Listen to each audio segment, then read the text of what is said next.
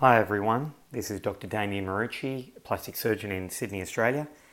Today's podcast deals with minor surgical procedures, what you can expect, and the potential risks and complications.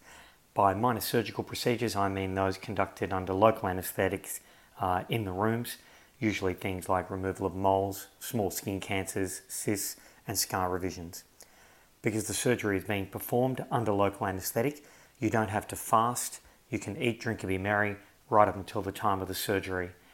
I ask all my patients to have all their medications as usual, including blood thinners, whether it's warfarin or aspirin.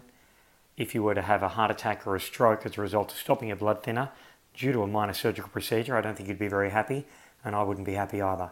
So, although there is a slightly increased risk of bleeding afterwards, that risk is completely acceptable. And so I ask you to remain on all of your blood thinner medications.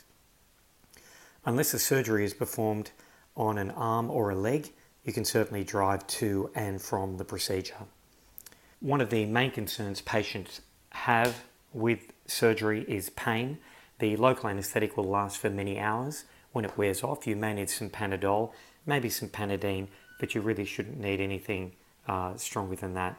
There is a very small risk of having a reaction to the local anaesthetic, and any anaesthetic does put strain on the heart and lungs, but obviously a local anaesthetic minimises the potential risk to the heart and lungs during the surgery. All surgery involves scars. Scars are permanent, and scars tend to be red, raised and lumpy for many months after the surgery. Hopefully after that time they'll settle down into a fine white line. You do need to be patient with scars. They do take a few months to settle down, and different people scar differently, and scars mature at a different rate in different people. Some scars can be raised, some scars can stretch, some scars can be indented. Sometimes there's a little lump at either end of the scar, which is called a dog ear. That does tend to settle a little bit with time, but occasionally it does actually need further surgery. Some people experience abnormal wound healing, where they have an overproduction of scar tissue. At its mildest form, this is called hypertrophic scarring and does settle with massage. At its more severe form, some patients may develop a keloid scar. This is a benign proliferation of scar tissue which extends beyond the border of the scar, and it itself often needs treatment, whether it's massage, silicone, injection of steroids, sometimes even further surgery. Keloids tend to occur in particular racial groups, so dark-skinned people are more prone to keloids than non-dark-skinned people. They tend to occur in patients who may have a family history of keloid scarring, and they also classically occur in the cape distribution of the body or on the earlobes.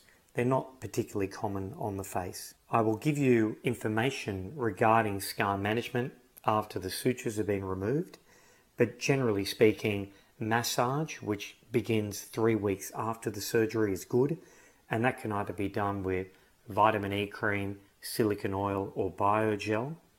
I ask you to avoid the sun, and I ask you to treat the wound normally, and you can begin applying makeup again once the sutures have been removed. Other risks of surgery include bleeding or bruising. Bruising is very common, so I would suggest not having surgery just before you've got your nephew's wedding or the like, in case you do have a significant amount of bruising. Bleeding is not particularly common.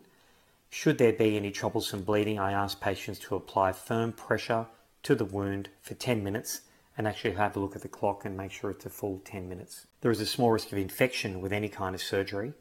I don't routinely prescribe perioperative antibiotics unless patients have diabetes or have some sort of implantable device, and in which case I'll give you a script for antibiotics, which I would ask you to start taking on the day of the surgery. As with all surgery, there is a risk of damaging nerves or blood vessels.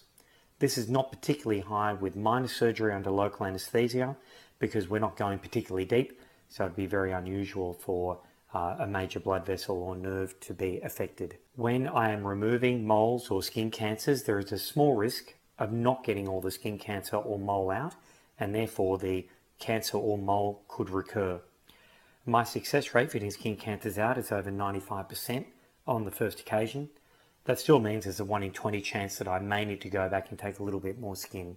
That would obviously involve further surgery. Even if the cancer or mole has been completely removed, there is still a very small chance of it recurring, which is why you will need further follow-up appointments for surveillance. There are situations which I've discussed already in this podcast, such as dog ears, incomplete excision, or other unforeseen things such as wound healing issues that may mean that you may need further surgery. If you have any questions at all about the potential risks or complications of minor surgery, please don't hesitate to contact me. Thank you very much.